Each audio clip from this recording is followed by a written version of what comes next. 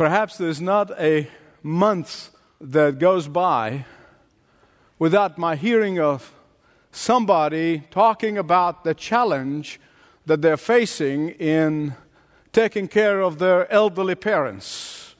Assisted living now has become a multi-billion-dollar business in America and in the West, and for a good reason. We do not have time in our busy Western culture to be able to care for the aged.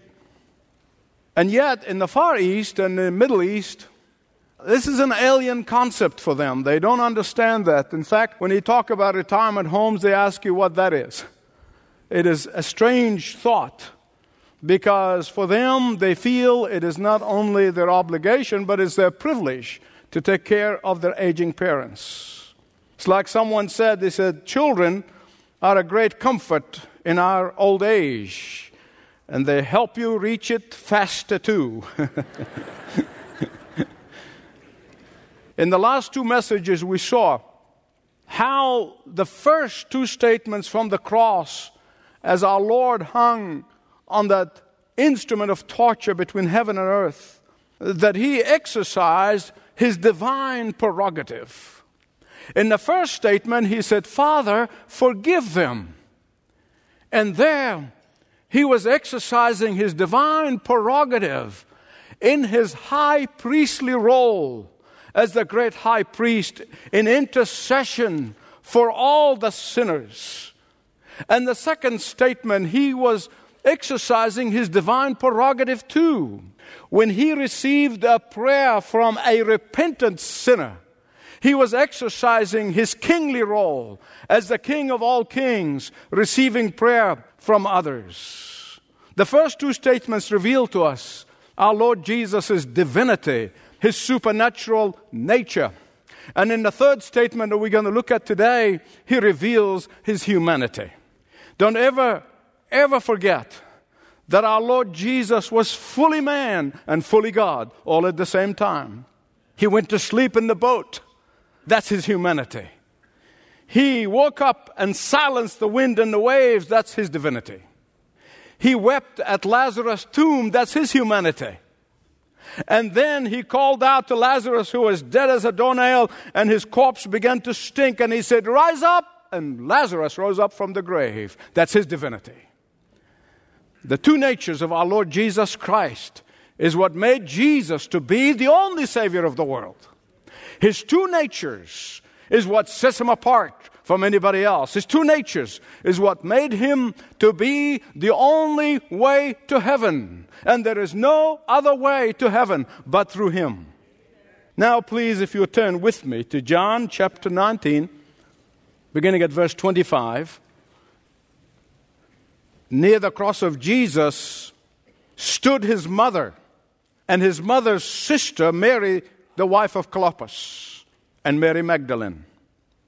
When Jesus saw His mother there, and a disciple whom He loved standing nearby, He said to His mother, dear woman, here is your son.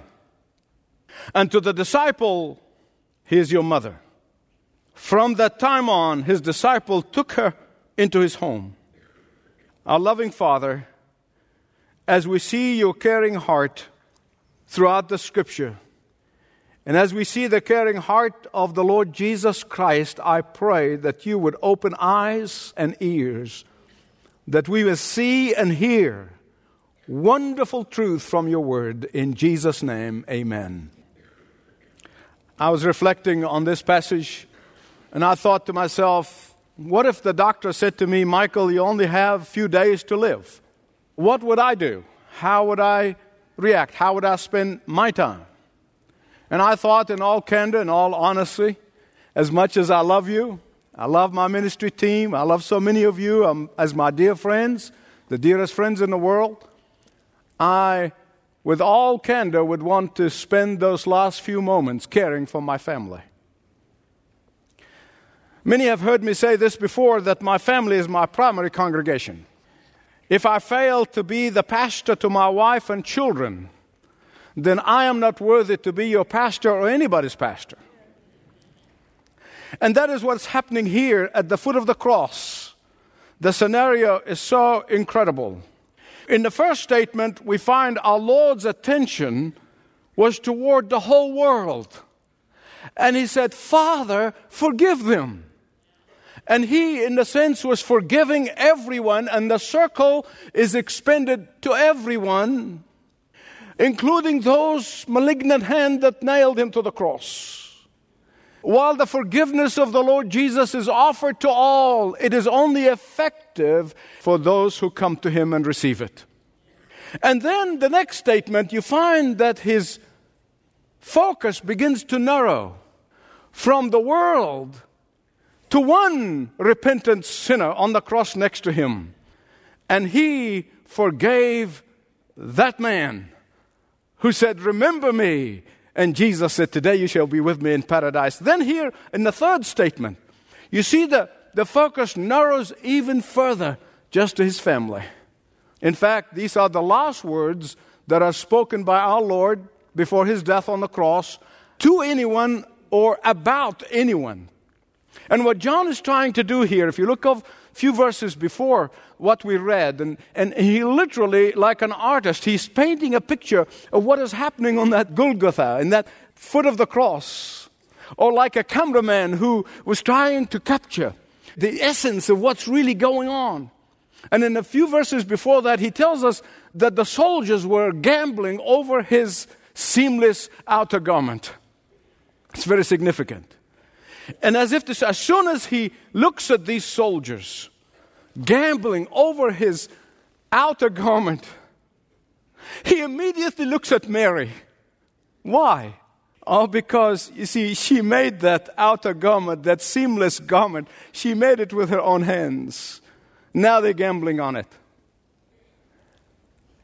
When a son is about to go into public life in the Jewish culture, his mother lovingly sews or put together a seamless garment for his outer garment to wear. It's not a garment that is bought from a department store, but it's made with loving hands to give to that son when he goes into public life. And if Jesus is saying, you have made this garment for me with your loving hands, you are now seeing them gambling on that outer garment. You are seeing my flesh being torn apart for the sake of the forgiveness and redemption of everyone who would come to me. You know, most of us, to far lesser degree, can identify with Mary. Because Mary stands here representing everyone, every believer who had clung to the cross, even in times of puzzlement, in times of discouragement, in times of confusion. Why do I say this? Because there's no doubt in anyone's mind that Mary stood by the cross of Jesus, brokenhearted, watching him being tortured and tormented, and became bereaved in her spirit, bewildered and puzzled at what is happening. You say, why? Because the Old Testament prophesied that Jesus is coming, is going to die on a cross. But you see, you need to put yourself in her place. Do you remember the message of the angel Gabriel? When Mary became supernaturally pregnant of the Son of God, do you remember the message? And when the message came to her, the Bible said she was troubled and puzzled. She was puzzled. Puzzled at having a baby when she knows that she has never been with a man. Puzzled when there was no room at the inn. She was puzzled when Herod the Great killed all these babies. She was puzzled when she and Joseph and baby Jesus had to flee into Egypt. Puzzled when she saw people accusing her son, pure, holy son, falsely and were out to destroy him. Puzzled when they called him illegitimate and wine-bibber and of the devil.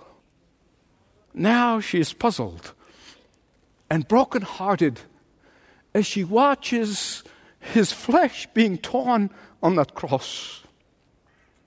Now, beloved friends, let me tell you something. While none of us will ever be in that situation or even understand this, but I know that if you are a believer in the Lord Jesus Christ, perhaps there are times in your life when you are very puzzled at the will of God in your life. You're puzzled at your circumstances, puzzled as to why God had not answered your prayers, puzzled at why you have experienced setback in your health or setback in your business, puzzled at what seemingly injustice and fairness of the things that are happening to you, puzzled at the painful circumstances which you had no hand in creating. But like Mary, you too clinging to the cross of Jesus. You too standing firm in obedience to the Word of God. Like Mary, you are submitting to the will of God even though you don't understand it. But there's something here that I don't want you to miss. You see, what she was going through was a subject of a prophecy. In fact, it's the subject of the very first prophecy that has ever taken place in the New Testament. In Luke chapter 2, verses 34 and 35, when Jesus was 1 month old, Mary and Joseph took him to the temple. And there, Simeon the priest took the baby Jesus in his arms. And he said to the Lord Jesus, or about the Lord Jesus, the following. He said, "This child is destined to cause the fall and the rising of many in Israel, and to be spoken against, so that the thoughts of many will be revealed." And then Simeon turns and looks at Mary, who was a teenage girl with a baby and no husband yet, just a man to whom she betrothed. And he said, "And the sword will pierce your soul also." Other translations said your heart. "And the sword will pierce your heart too." You say, "Michael, wait a minute. 10 months earlier, she is told that she is highly favored. 10 months earlier, she said, all generations shall call me blessed. Just 10 months earlier, she was told that her son will sit on the throne of his father David. What's going on here?" I'm sure if you and I were in her place, we would be puzzled too. I know I would be. But she stood by the cross. She clung to the cross. She stood there representing every one of us who gets puzzled at the will of God. Puzzled when you know deep down in your heart that you are not reaping the evil that you have sown, but you are suffering for the good that you have done. Mary is a symbol of everyone who says, "I don't understand why." Everyone who is living with disappointment in life that is unexplainable. She's a symbol to everyone who says, "Things did not work out the way I thought they're going to work out. Things did not work out the way I expected them to work out." Everyone who feels that they are going uphill and the wind blowing in their face. That's Mary. Oh, but she clung to the cross. She stayed at the cross. Because she believed that in all things, God works together for good for those whom He loves. You see, she knew that He's working things together for her good and His glory. And the resurrection was coming. My favorite hymn, probably of all times, but certainly one of the top 3, is the hymn, "It Is Well With My Soul." While the word absolutely magnificent and touched me deeply, the furnace of affliction, extreme affliction, from which that hymn came to be, never ceases to amaze me. It really doesn't. Horatio Spafford was a committed Christian lawyer and a businessman in Chicago. And one day he placed his wife and 4 children on a luxury liner known as the Villa de Havre. And there he promised them as they were sailing from New York that he will join them in a few weeks' time as he had some business to attend to. And once he finished the business, he'll be on his way to join them. So they sailed from New York going into Paris. with the expectation of being united again. The trip began beautifully, sailing out of New York Harbor. But on November 21, 1872, the Ville de Havre was struck by another vessel called the Lucerne and sunk within 30 minutes. Almost all the passengers went to their watery grave. Horatio Spafford heard the news of the collision, and all he could do is get on his knees and cry out to God, "Oh God, please save my family." But what actually happened, that the three of his children were swept away by the waves. And while his wife was clutching her youngest, the wave swept the child from her arms, and Mrs. Spafford became unconscious, only to wake up later to learn that she was rescued by the sailors from the Lucerne. But all her 4 children have gone then to their watery grave. Back in Chicago, Horatio Spafford, for 10 days, desperately waiting to hear some news of what happened. Finally, his rescued wife, as soon as she reached Cardiff, she sent a 2-word telegram, "Saved alone."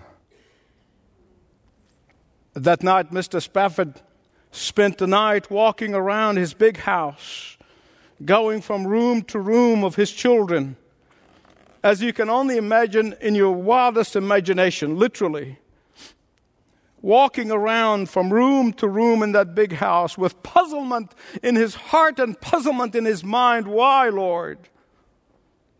But then, as God promised, he began to experience that peace that did not make sense in the difficult times. And so by the early hours of the morning, he said to his friend Major Whittle, he said, "I am glad to be able to trust my Lord when it cost me so dear." He stood by the cross. He clung to the cross, even in puzzlement time, discouraging times. And as Mr. Spafford began to reflect upon this disaster at sea that deprived him of children, he sat down and wrote that beloved hymn, "When peace like a river attained my way, and sorrows like sea billows roll, whatever my lot you have taught me to say, it is well with my soul. Though Satan should buffet, though trials should come, let this blessed assurance control that Christ has regarded my helpless estate, and he has shed his own blood for my soul." But that's not all. That is not all. The Spafford turned to the Lord and they said, "Lord, how can we serve you? How can we spend the rest of our lives serving you?" You see, beloved, listen to me. For a believer, for a godly man or woman, boy or girl, when they face a trial in life, it can make them better. But for those who do not know the Lord, trials can make them bitter. And they became bitter and they cried out to God, "We want to serve you. How can we serve you?" And the Lord directed them to Palestine. Yeah, Palestine.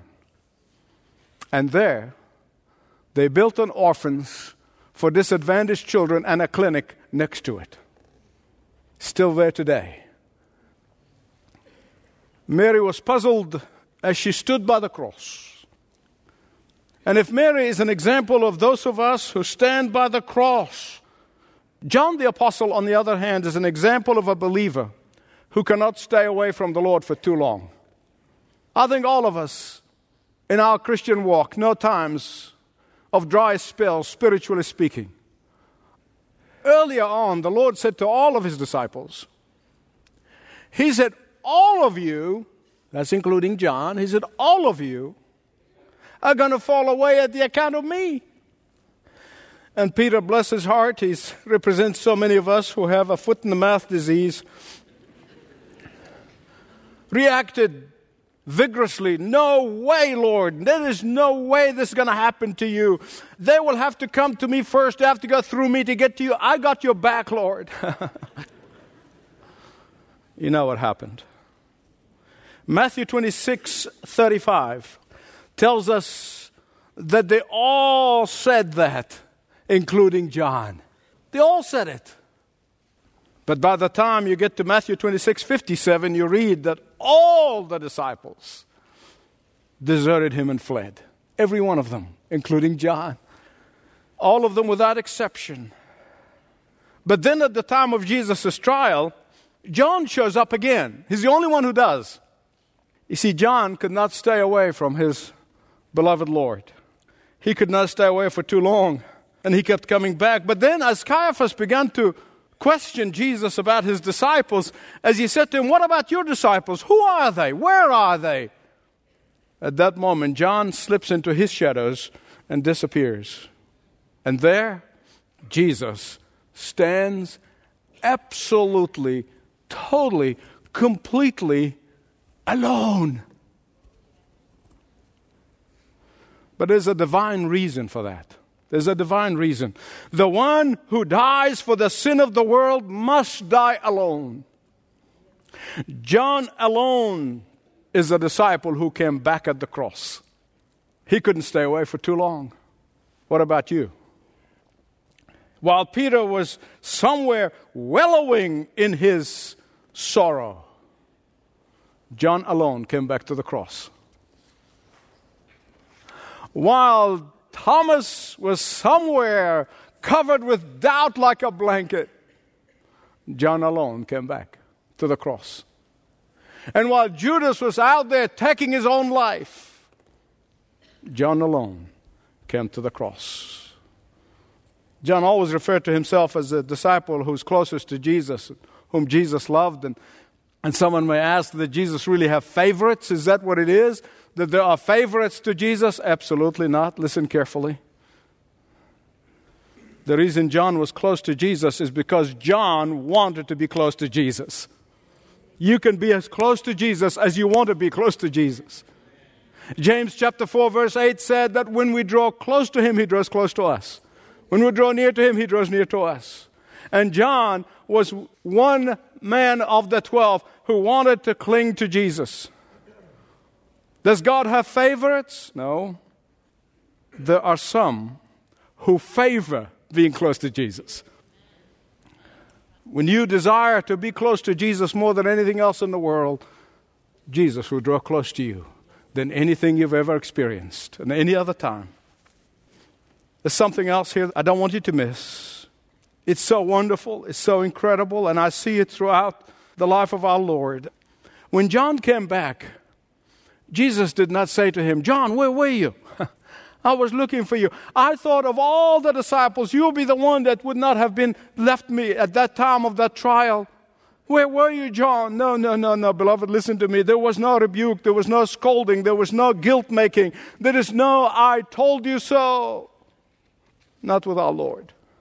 But rather, he looked at him and he gave him the highest responsibility that our dying Savior could give anyone.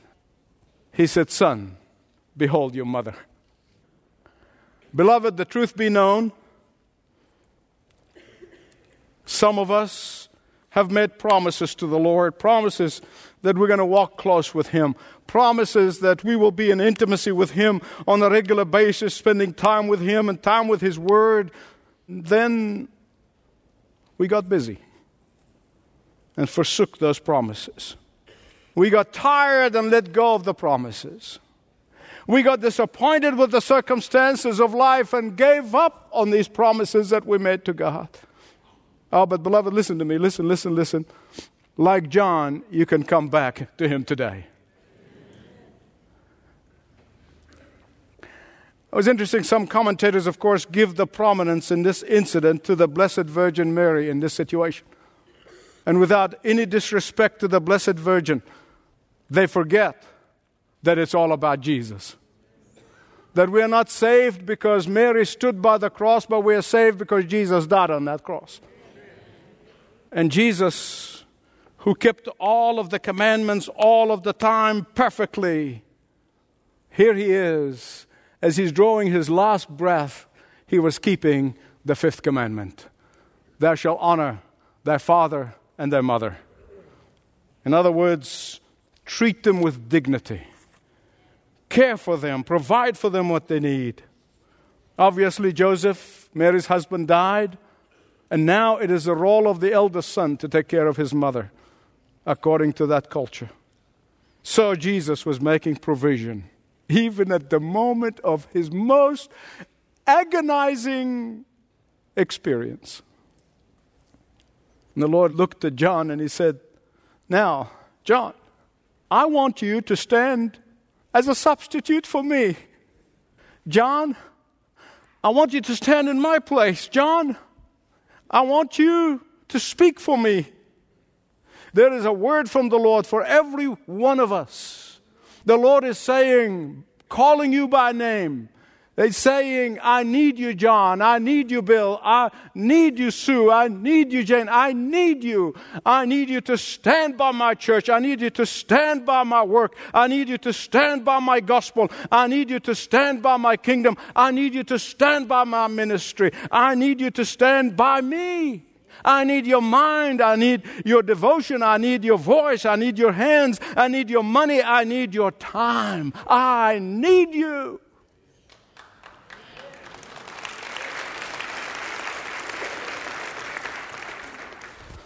Will you say, "Here I am, Lord"? Would you say, "I will, my Lord"? Will you say, "I'm ready, Lord"?